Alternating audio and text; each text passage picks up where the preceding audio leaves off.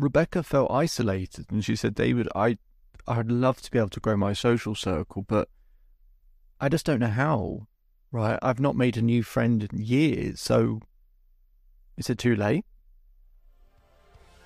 Welcome to the Self-Belief Chief podcast. You're here with David Holman. If you haven't subscribed already, make sure to subscribe to the podcast.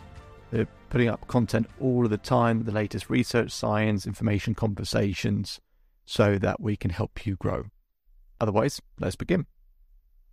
So Rebecca is feeling isolated, and she wants something that I think anyone wants really, which is to be able to expand and grow their social circle with new, meaningful people in their life who bring them joy, laughter, security, a sense of community and tribe.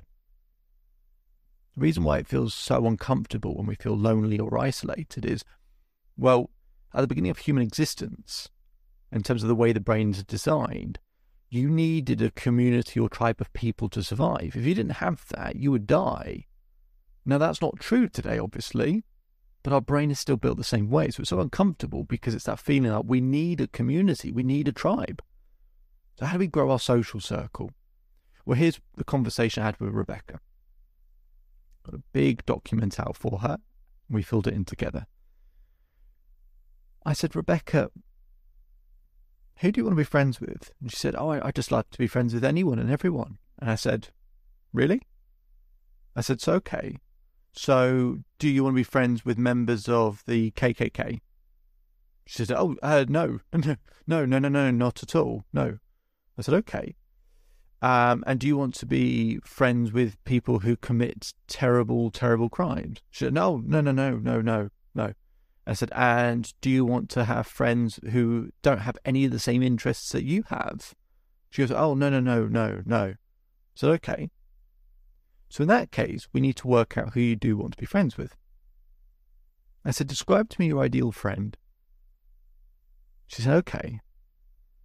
So my ideal friend would have an interest in arts. They would have an interest in anything creative.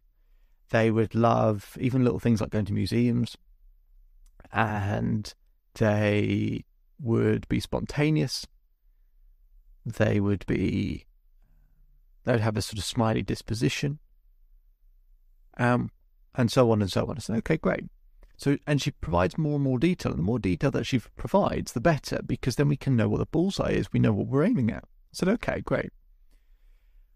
I said, for this person, what do you need to develop and what do you need to let go of to meet this type of person? She said, do you know what? Maybe I need to be less needy. I said, okay. So then I started to show her how she can meet her own needs better. So we remove that particular problem. Then we go, right. So based on the person we described, how does this person spend their time? She starts going through, they probably go to these classes and they probably go to these groups and they probably do this at the weekends and probably do this and that. I said, okay. So let's create a plan to do those same groups, class activities, etc. Because anything that you want to learn or anything you're interested in, you can do it from home, really. Or not everything, but you can do it by yourself is probably a better way of putting it. Why do people go to groups and classes and do activities?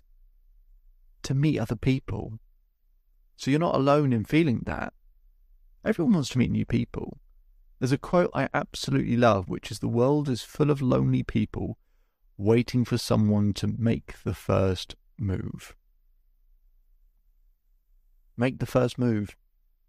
Be that first move. Make it.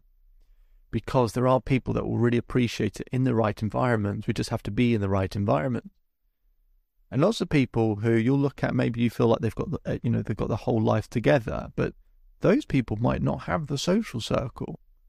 They might not have the variety of people that, want in their life, which is something we're going to be able to do now. So once we then work out the group, class activities, etc., then we start, creating an action plan, actually taking action to attend and go to these things, go to them at least 3 times to see if it's the right group or class, etc.